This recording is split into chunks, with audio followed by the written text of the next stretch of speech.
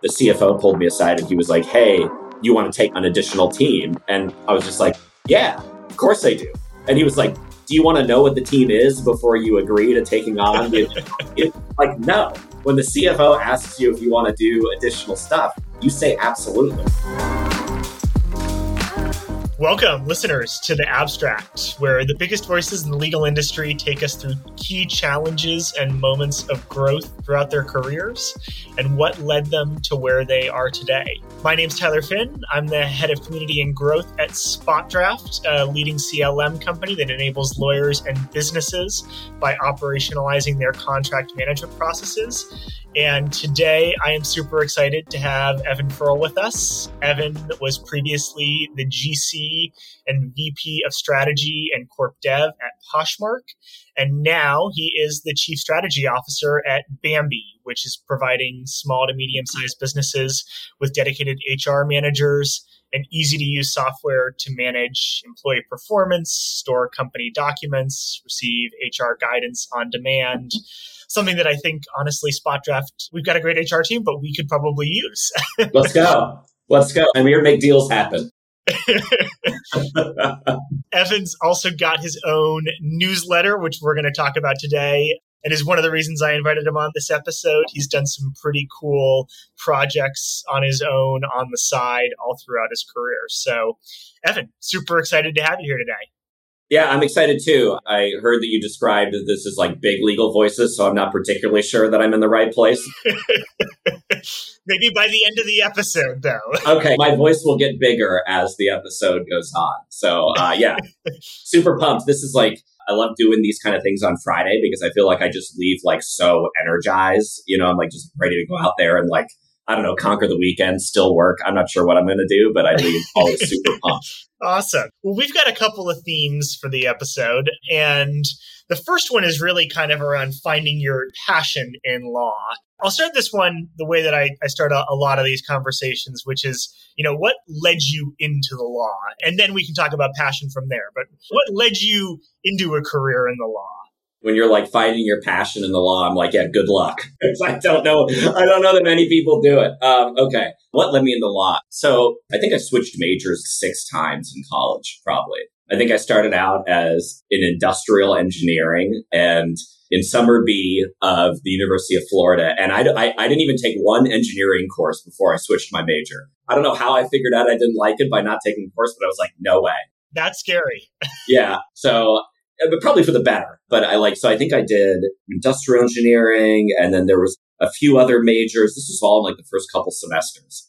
And then economics and business for a while, and like wasn't into that, despite shameless plug going back and getting my MBA, like wasn't into business at the time. And then I figured that I should really focus on something that had little to no economic value at all, which was classical studies and political science, which is what I finally ended on.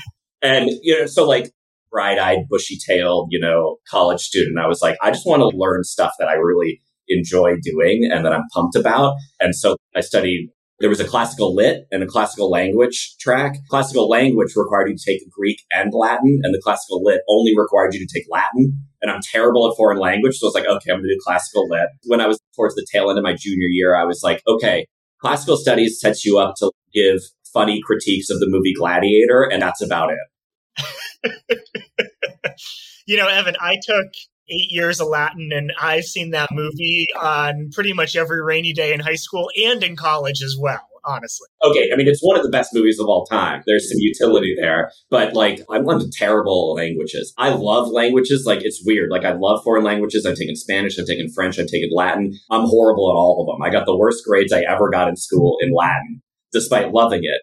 And then I was like, okay, so what should I do? And my dad's this like big, high-powered science dude. You know, I was like, I don't really want to be a scientist. My dad's also much taller than I am. So I'm like, I've been physically living in his shadow my whole life. I can't be professionally living in his shadow my whole life too. So I was like, all right, what do I really like doing? I was like, I like reading, I like writing, I like talking to people. Everyone is always like, I like arguing, so I should be an attorney. And I was like, no, you shouldn't. That's not really a good reason. But in any event, I was like, okay, maybe I'll go to law school, because I took a legal writing class where at the end of the class, you did this kind of a mock trial for law students when you were an undergrad. And I really, really liked that. Like the prep for it, the thoughtfulness behind it, like how you formulated arguments and opinions and got your collateral together and everything like that. And I was like, okay, I'm going to go to law school. And I remember I was like studying for the LSAT. My practice exams, I just did miserably on. So bad. I don't even want to tell you the scores because like they were just magnificently bad. And I was like, all right, I'm going to take the LSAT anyways. Mm-hmm. I'm going to do way better on it and luckily did way better on it. I don't know if you can get a 0 on the LSAT, but definitely in the practice exams, I was as close to that as you possibly could. But I always made the joke that I'm pretty sure the only reason I got into UF Law School is because my application got stuck underneath someone else's application when they slid it over to the approved file. But yeah, like my path to law school was kind of just that. It wasn't that it was the last choice, but it was that I went through all these other different ideations and thought processes and things like that. And like finally just had to say, what do I really like doing? And what is the closest profession, at least to start with, that I can do that? And there I was in law school. You also went through quite a few sort of like very different organizations. You started at NASA. So you did end up sort of close to the science piece, right? Yeah, I did. Talk us through a little bit of like NASA and then deciding, hey, what I want to do is go in-house. And then you've been at big companies, you've been at small companies. We don't need the whole resume, but talk us through sort of like moving through these very, very different environments and what you learned about yourself as you made that journey. Yeah, good question. Okay, so in law school, boy, I think I'm going to start off this whole blog podcast thing sounding like I shouldn't be on it, right? But anyways, because I talked about like how terrible I did in undergrad. In law school, I was not at the top of my class. Once I found out that I wanted to be a lawyer, I didn't know what kind of lawyer I wanted to be and like what I wanted to do. And all my other friends, this was in Florida, and in Florida, like especially back when I went to law school, which is now longer than it was a number of years ago. In Florida, there wasn't tech. There wasn't really in-house work. You can be a construction litigation person. You can do slip and falls in like public supermarkets. Nursing home malpractice or whatever. I don't know. Not that we don't need those kind of attorneys. It's just not the kind of attorney I wanted to be. So I was like, man, what the hell do I even want to do with this degree? One of the things growing up, I always remember doing is like watching rocket launches, my dad making me sit through the movie Apollo 13 like 20 times, things like that, really being enamored with the space program. And this shows you how naive I was back then. Is I was like, hey, NASA must have attorneys, right? Like I was like, I don't know. I remember I was sitting in property class, I think. And one of my really good friends, her and I were talking about the jobs that we wanted to get. And I remember I was applying to this municipal water district attorney role or something like that, just because it was open. Because at the time that I graduated, it's like, man, is there just anybody hiring? Any job rec. Any. And then like something clicked and I was like, this is something I've always wanted to do. They probably have attorneys. Like, why don't I just reach out to one of them? So like literally went on to, I don't know, NASA.gov or something like that. Ended up finding the chief counsel's email of NASA. And I was like, I'm just going to send this guy an email. I'm just going to like attach my resume, which was probably a horrible resume at the time, probably still said that my first job was probably lifeguarding up there, just like really, really terrible resume. And I was like, you know what? I'm just going to send him this, and wrote this email that was like, hey, I always want to work at NASA. Love the space program. I can drive down there. You don't need to pay me. I'll sleep under my desk, whatever I need to do. And like just sent it out into the ether. And I was like, there's just no way that the chief counsel of NASA is ever going to email me back. And 3 days later, I got an email back from him. He's like, hey, yeah, we still have an open position. Why don't you drive down and interview for it? And drove down there, like interviewed for it, nervous as all hell, same pitch. Don't pay me, just let me work. And he was like, well, legally we have to pay you. And I was like, okay, or pay me. That was the first time working at NASA that I like really felt like I found what I loved to do. And what I loved to do was working inside of organizations and using legal almost as a means to an end to influence positively a business or an organization or in NASA and in administration. And so the bummer is that was right when NASA was going through budget cuts. So when it came time to actually like provide a long-term offer, they were like, hey, We'd love to, but we can't. And also, NASA is one of the few government administrations that's on a 2-year budget cycle. So it's like, not this year, and also not next year. So go figure out something else. And I'm like, what? You find what you love to do, and then you can't do it anymore. What do I do now? I was like, okay, where do rock star in-house counsels go to make the world a better place, make a difference? And it was like, all right, Silicon Valley. So same thing, sending out emails into the ether. One company, Sum Total Systems, ended up like taking a chance on me for some reason. No idea why, again. And so like went straight, in-house into a tech company. And I remember the time, like all my buddies from law school laughing at me, and they're like, you're ruining your career. You're going straight in-house. Like you got to go work at a law firm, etc. And I hate to ruin the end of the podcast here, but like didn't ruin my career. Everything's working out just fine. Talk us through, big companies, smaller companies that you've worked for. What's that exploration process like? Once you were in-house, how did you continue to sort of like try to navigate towards issues that you really wanted to work on? Did it matter even if it was at a big place or a small place or with a big team or a small team?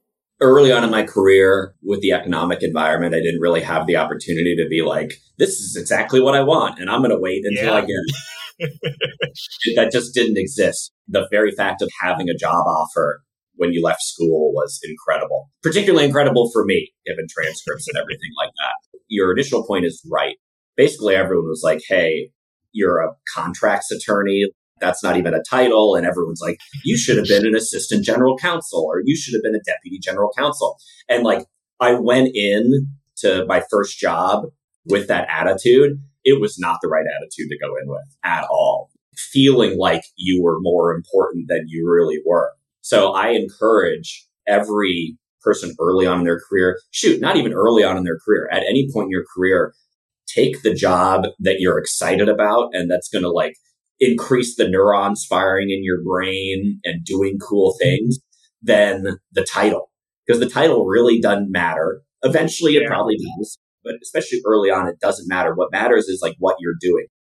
At Sum Total, we went through 5 acquisitions. This was when like they were shifting from on-prem to cloud. Like that's how long ago this was now.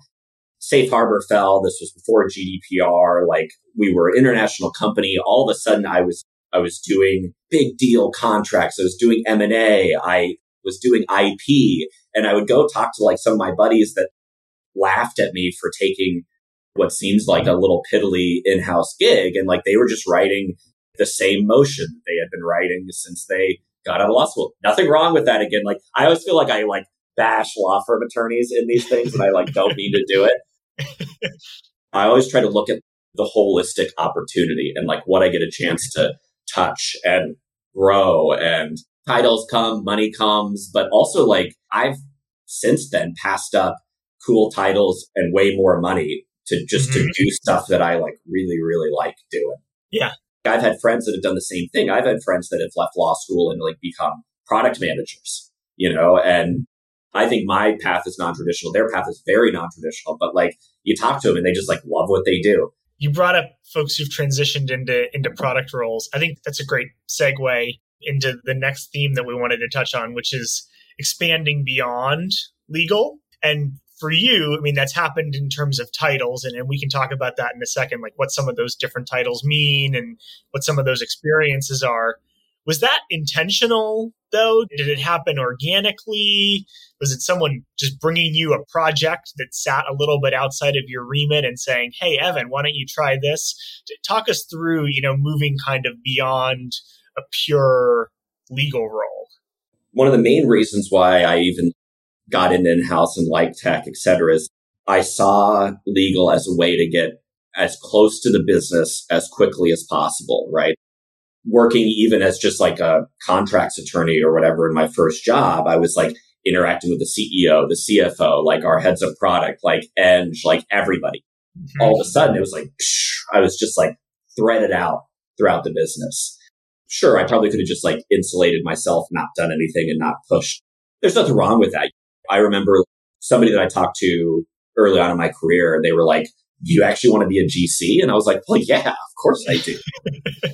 Bring it on. And it's not for everybody. my experiences are purely my own. My impressions are purely my own. If you just want to be a product attorney for your career, awesome. You should be. If you just want to be a commercial attorney, I worked with like a really killer commercial attorney in my prior role, and like she loved to do it. It's like, awesome, do it. And I'm pumped for people when they find those things. Best negotiator in the company. Right. Yes. So like find the thing you're awesome at and you love to do and go do it. What I think I can be awesome at is positively influencing the business. If that's through legal, great. And then if eventually that allows me to increase my scope, awesome. But the quickest and the most dramatic way up and in I saw was like, okay, how do I become a general counsel? Like, how do I get there? And how do I get close into the business as I could? So like throughout my early career, I tried to figure out where my gaps were and like plug those gaps. Anytime something came up at some total that I could be like, okay, how do I set myself up for success and potential general counsel roles down the road? Take it. Mm-hmm.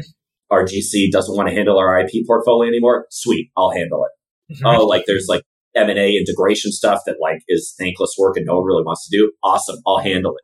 Because then like I sit in the next interview and I'm not just BSing. I'm like, yeah, I've done M&A. Yeah, I've done IP. Yeah, I've done this, you know? And like, I just love that like Swiss Army knifing kind of mentality too. And so from some total, I moved to VMware. VMware is like a 150 person legal department. It's just like one of many, but still tried to like figure out ways to Swiss Army knife my way around there. Worked on this program where I could spend time with the corporate securities team, with the M&A team, spend some time with the employment and the litigation team, all while still doing my key regular commercial job as well. And it's like, how do I just take on as much as I can while still doing good work, of course, just like keep building myself. And it's not just building a resume, because I think plenty of people lie on their resume and they go pretty far anyway. So I probably could have just done that. But it's like, how do I actually do? And then when I get into the role where they let me do even more, like I built that foundation. That was also one of the reasons why I like went back and got my MBA, is I was like, okay, how many GCs out there have an MBA? Not many. I mean, at least back then, maybe more do now. I would find myself sitting in M&A meetings, meetings with finance, meetings with accounting, and so on. And I was like, I can't talk to any of this.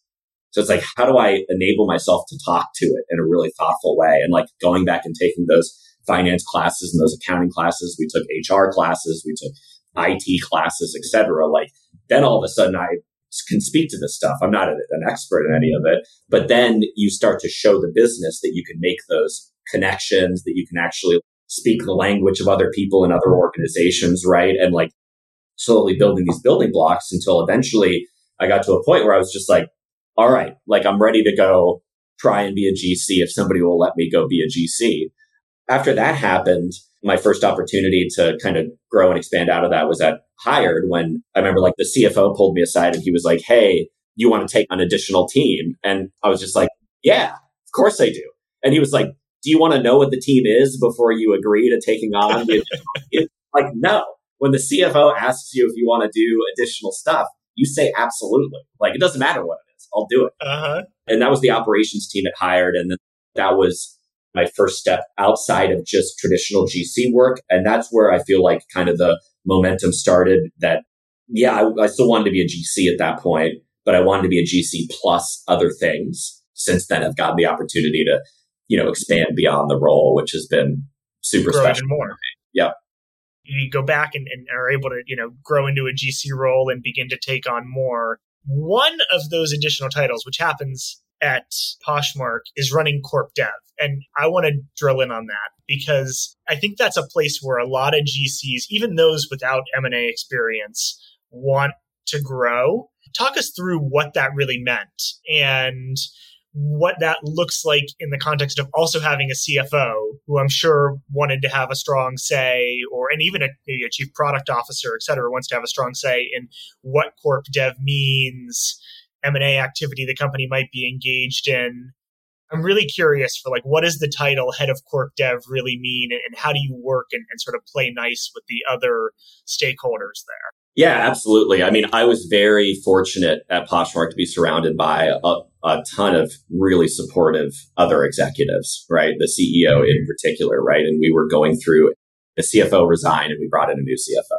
So the prior CFO, Corp Dev, lived underneath of that CFO. Well, leading up to the CFO resignation and bringing in a new CFO, I had done just a ton of very casual, candidly, like conversations with the CEO, with at that point, he was our VP of enterprise, et cetera, just like ideating on the industry, not just the state of our business, the state of the entirety of the ecosystem, what kind of feature sets were out there, who was getting funding, why, like what our beliefs were on the future. And I feel like those conversations, there was one in particular company event where like me and the CEO and a few other leaders just kind of like aside from the event, we're just jamming on a bunch of different industry ideas and like really leaning into those opportunities to like not just provide legal guidance or business guidance, but just gut understanding of the industry. And I credit not just the support of the leadership team, but also that moment to show the leadership team that, all right, Evan is engaged and actively thinking about this stuff, actively understands the industry, what other players are doing and why, the positive impacts of it, the negative impacts of it, and so on. Then continuing to contextualize that into the work that I did, into the insights that I had for the rest of the business. And then when we were moving through the CFO resignation, like one of the things that, and I forget whether the CEO brought it up or I brought it up, it doesn't really matter who brought it up, was, and by that time I had built the legal team, awesome legal team, running great. So I was also able to say like, hey, like I think that I can step out a little bit and take on additional responsibilities, right? And I would love for those additional responsibilities to be strategy, partnerships, corporate development, things like that, right? Like building our ecosystem. We had done an M&A deal that I was involved in as well, that we executed, the business executed on incredibly, still working incredibly within the business as well. So good M&A success story, and just like was, I think, pretty transparent about that's where I wanted my career to go. Yeah, I'm still like the GC, still want to be the attorney to the company, et cetera, but like unleash me. Let me kind of go out there and conquer. And CEO was super supportive of it. Incoming CFO, everybody very supportive of that. And I really tried to lean into it. Like I had to develop my own reports on the market and who was getting investor money, why they were getting it, what like features and product sets, et cetera, were like prevailing in the industry and why, and what Poshmark should do about it. And really tried to actively push into the role and then keep actively pushing and so on. I feel like the GC role, if executed correctly, actually can inject a ton of positivity and creativity into some of these complementary roles. But I think there's this like idea that all we do is sit around and think about risk. I think that some GCs, maybe that's all they do and maybe that's all they're supposed to do. And like, I appreciate it. Disclaimer. But I think that like, if you can show in a meaningful way your executive team, your CEO, the board, whoever it is, that you have the ability and the want to execute on greater things, on things outside of your scope, I think we as GCs have an excellent opportunity to do that. And I'm like, clearly, but we'll reemphasize how just super appreciative I was of the Poshmark team being supportive of it and seeing that too, because like I wouldn't be where I am in my career today if it wasn't for them seeing that then. It certainly requires initiative. I love one of the words you used, which is creativity too, because I think that it really is, when you begin to take on roles like that, it's not even just execution or like handling, operationalizing something. You're actually sort of creating a new view of the market or a new view of competitors that didn't exist before. Or There may not be an easy answer to what is a pretty open-ended question, but is it just permissionless? Like, how do you begin to activate that sort of creativity? Oh, how do you activate creativity? I don't know. I've always been creative, man. I just kind of like, I've always done it. I just love this stuff. Haven't been super afraid to embarrass myself. I'm always pretty good about embarrassing myself. You can ask like any of my college buddies and they'll tell you I did plenty of it and still do. And so like, I think a lot of it is that not being guarded, like not being like, I don't know, should I say something? Because like, I remember even at Hire, you get into the room with everybody. And then once you're in the room, it's scary. And you're like, should I say anything? Or should I just shut up? And should I just nod my head? And you're like, yeah, I agree with you. Yeah, that sounds good. And then I started like really trying to pay attention to the people that, excuse my language, got shit done in companies and made things happen. And there was a 1-to-1 ratio of the people that could get things done in companies and the people that were in the right way outspoken in these meetings. And I was like, okay, I need to push myself out of my comfort zone and speak up and realize that like I may not always be saying the right thing, and I may get things wrong, and I may have the wrong intuition, and I should always be able to have my mind changed and have the CEO or whoever it is be like, nope, we've tried it and you're wrong, but like remove that need for embarrassment and just like lean into it and talk about it. I wasn't that good at Hired. I got a little bit better at it at Poshmark. I think I'm much, much better at it at Bambee. Is like actually like leaning in, providing thought. And I think that it's like a snowball. It collects upon itself, right? The more you do it, the more comfortable you get doing it, the more right you are more often of the time, or just the more you get used to being wrong and it's okay. And it just keeps rolling and rolling and rolling. And all of a sudden you go from being like the person in the room that's just kind of like, I don't know, to like we got to see what Evan has to say. As you've grown now into the chief strategy officer role at Bambee, has the day-to-day changed a lot from the days when you were... Tell us a little bit about that. Like, what does the day look like today as opposed to what it looked like back when you were focused, we won't say solely on legal, but where like your remit was much more legal intensive and legal heavy? I don't know whether I said this out loud to the CEO or not, Bambee, but previously I was known as the GC that did that did strategy and corporate development, right? And in this role, I think am seen as like the strategy corp dev guy that also happens to be the attorney, right? And I think that that's a really important switch, right? And we talked about it earlier, is that a lot of times that attorney moniker just like casts this shadow over everything else that happens. And, people are like, we'll go to Evan for rules and regulations and that's it, because that's what he does. And so that was a really important and a really intentional move. Once again, disclaimer that and just being a GC is awesome.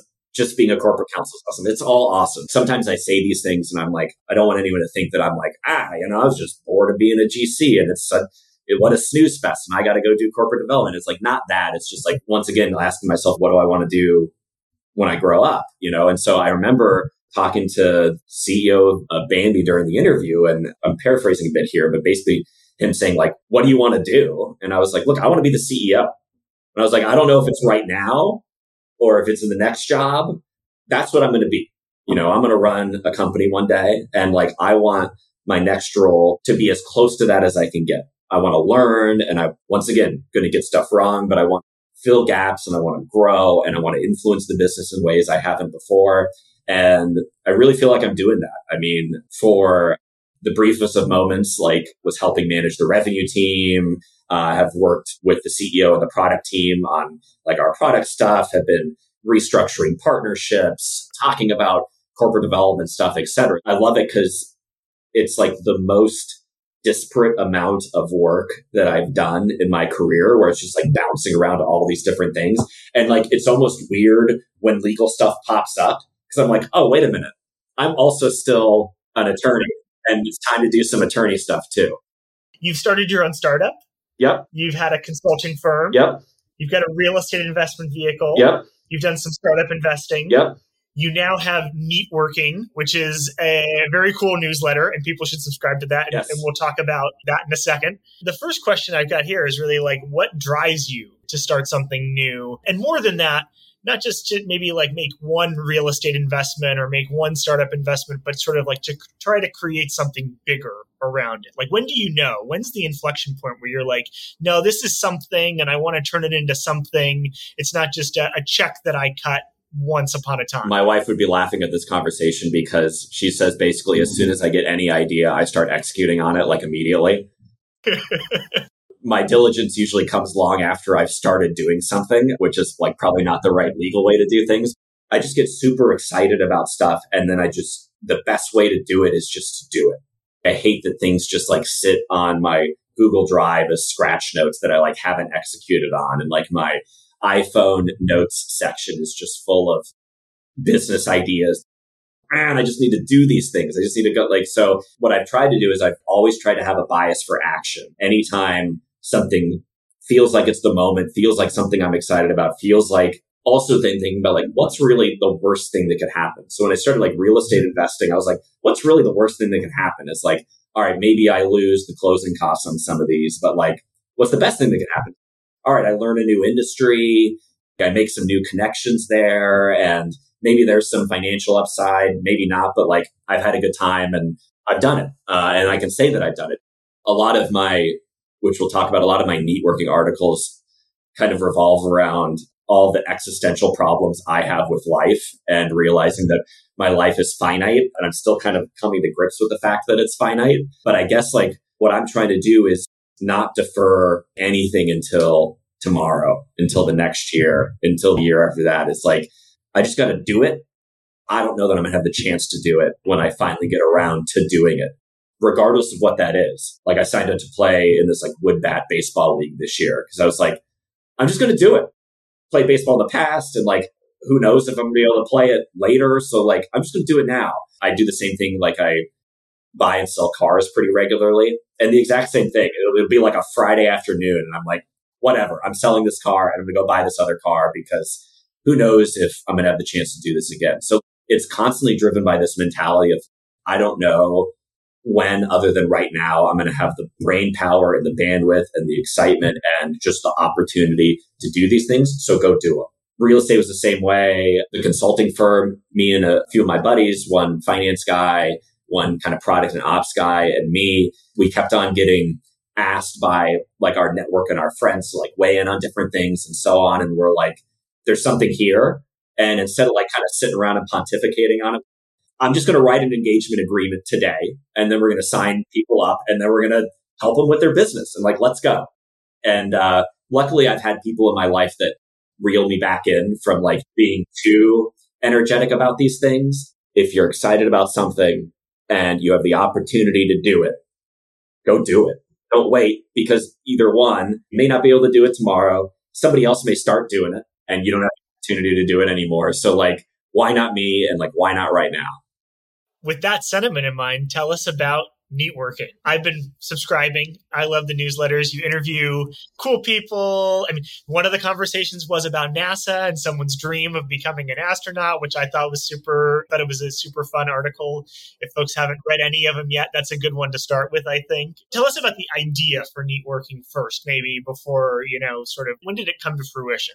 I was at a holiday party with some of my buddies this last year, and I was talking to them, and we were trying to figure out the last time we had hung out. And I felt like it was a month or two ago, and it turns out it was years ago. I hadn't seen them in ages. It was kind of like this aha moment where I realized, so I'd spent the last 2 years heads down with the Poshmark take private acquisition, had a kid. So at that point had like a year-old kid. Had realized that so much of my time was spent zeroed into this laptop. I hadn't made an effort in my personal life to like connections with people, hadn't made a good effort in my professional life. And then when I started really thinking about it, I was like, man, a lot of people that I know are doing really cool stuff. I'm not learning from them. We can learn from everybody.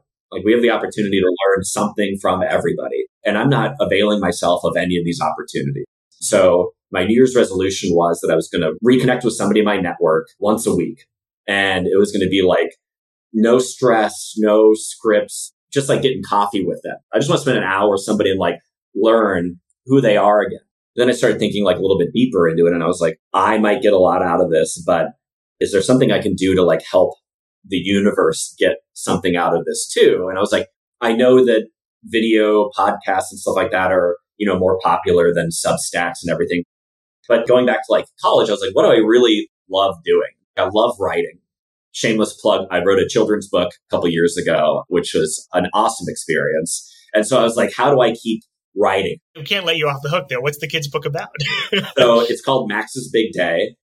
Cool. It's a long form poem that I also wrote and illustrated about what our cat does when we go to work for the day. And so like all the adventures he gets into, and I ended up publishing it and using all the proceeds from publishing it to raise money for an arts and medicine program at the Children's Hospital back in my hometown. We'll get the link in case anybody wants to pick up a copy, sure. And we'll include that in the notes for this episode. That's super cool. Yeah, thank you. Yeah, you talk about being creative. Growing up, I wanted to be a cartoonist, so I drew for a while. I drew for our college paper. I was a professional stand-up comedian for about 7 years. So I did a bunch of stand-up comedy. I wrote this children's book because I realized that I hadn't been creative in a while and I wanted to be creative again. And then Neat Working is the same thing, right? Neat Working is like, okay, maybe this is my opportunity to be creative again. Whether the only person that reads it is my mother or not, I just love the process of sitting down and creating. And so I was like, okay, I'll write a blog about this and like post it to my network. And if people want to read it, awesome. And then I started thinking about the blog and I was like, I don't just want this to be like, you're the CEO of a tech company. How do you raise money? Here's how you raise money. There's more to people and to their experiences than just the transactional parts of what they did. And so these conversations are really cool because like I find that we don't even we barely talk about like the professional part of it. What we usually talk about is the emotion behind it, like the philosophy behind it. You know, you bring up the NASA article. It was an aerospace engineer that I was talking to, and we just talked about like how similar, like his passions evolved. And after he had both of his kids were, obviously were born in the hospital. And then when there was a job opportunity to work for the hospital, he realized how his product work could touch people in that way and like how he got excited about that and about just like pursuing that dream. I had another talk with the CEO where all we did was talk about American diplomacy and how diplomacy is effectively, we're losing diplomacy daily. All that is to say is like each of these talks they're very special because they're all different. They're all unique and they're all beautifully unstructured that allow me to like have these very deep and exciting takeaways about life, about things that they've gone through. And it reflects a lot on then like what I've gone through too. I end up learning a lot about myself through this process. So like it doesn't contribute to my career at all. It doesn't make me learn about securities law or about how to write a good limitation liability provision or anything like that. It is just this purely raw positivity that I get out of reconnecting with people, learning about people and like understanding their journeys. It's been a great year doing it. One of the things about this sort of thing too, and I'm curious if you've had the same experience that I have, when folks come to me and they ask, like, they say, like, I want to start writing more, or one of the things that I found with some of the writing that I've done recently, or these episodes, or one, you do it more when you do it more, right? So like if you start writing, you write a lot more and you have ideas about what to write more frequently. And two, you put a lot less pressure on yourself for it to be perfect. Right? I think that if this was the only episode that I was recording this year, I would feel a lot more pressure than the fact that this is going to be part of, sort of like our second season and fall series. I don't know if it's the same way with you, but when people come and they say like, I just don't know if what I write is going to be good enough, or I want to try this thing, I usually kind of say like, well, just get through like the first one or two things. And then it starts to get easier and you start to feel like what you're putting out is getting a great reception, and you don't feel quite as much pressure if one of them isn't quite as good. I don't know if you've experienced the same thing with networking. No doubt. And in fact, my very first networking post is like describing what networking is all about. And in there, I say like, I'm just going to start writing. And like, there may be errors in there and the grammar may not be great, but I wanted to just feel like me talking. Some of the best feedback I've gotten was one of my buddies was like, when I read these, I hear you in them. Like I hear you talking. And similar in the way I talk, there's like a statement in there, but then I use parentheticals for like asides of different stories. That's just kind of the way I talk too. And to your point about just doing it, making errors, etc. Growing up, I played music. I was like played percussion in orchestra, drumline, jazz bands, things like that. And one of the things that a conductor told me like very early on in my music career is like, if you make a mistake, just keep going. It's not don't let anyone know you make a mistake, but like a lot of times people make a mistake and they'll be like, 99.9% of the audience has no idea that wasn't exactly like how it was supposed to be anyways. When I was doing stand-up comedy, same thing. When I was drawing as a cartoonist, same thing. Networking, same thing. Is like the pursuit of perfection is great, but you have to understand getting that. Maybe some people get there, but like getting to perfection is not the point. And not making errors is not the point. Doing it is the point. Being creative, having that work product. I mean, I think the same thing about professional careers too. And like outside counsel attorneys probably do not agree with me here, but like, I just don't think things need to be perfect. I think things need to be creative. They need to be organic. We need to understand that we don't deliver perfection all the time or any of the time and be comfortable with it. And I think that's especially true in like creative pursuits. Is like, don't just sit there and grind and make sure that every comma is right and everything, or that this line connects and stuff like that, because that's not the point. It's especially not the point of creativity. Creativity and doing things like is doing it. Doing it is the important part. Like even if you stink at it for a while, and even if you stink at it the whole time, doing it. It's like taking Latin. I still stink at Latin. I still try to read things on old churches when I travel, like I'm still not good at it. But it's fun just to do it. And doing it is the important. Normally, as we wrap up, I ask guests for advice for young lawyers or people in the early stages of their careers. I think that's great advice, so I'm happy to leave it there. But if there's anything else that you would offer those who are sort of coming up or trying to be creative, want to give you the opportunity as well. I think we've pretty much touched on everything, I mean, like, find what you truly love to do. Don't let other people tell you what you should love to do. Don't get wrapped around the axle about titles and all that other kind of stuff, and like, I just really wish I had owned my mistakes earlier in my career and been upfront about it, because there's just so much power in that. And I found that some of the best leaders, some of the best executives just own mistakes, which is really cool. I found that that's really, really cool. Just don't take it so seriously. Boy, everybody just takes all this stuff so seriously. Like, at the end of the day, you got to love this stuff. I think there has to be a little bit of levity in order to have that enjoyment, and just like find what you love to do. Don't take what you're doing seriously, so you can still enjoy it. You can still derive pleasure out of it, not deriving perfection out of it. And if you can't do those things, then like keep looking for where it is you can do those things. Who cares if somebody at Big Law is like flying around in a helicopter and driving an Aston Martin? If they're doing that and they found what they love to do, awesome. But also, like, if you are legal counsel for a food processing manufacturer and you love that, awesome. Dude, awesome. The coolest thing that I found in like meatworking has showed me this is that I talk to people at all different stages of their career, all different industries, all different goals in their career. And the common thread through all of them is the excitement and the enjoyment for finding what you're truly put on this earth to do. So find that and go do it. This has been an amazing episode, Evan. Thanks so much. I love your positivity. I love your creativity.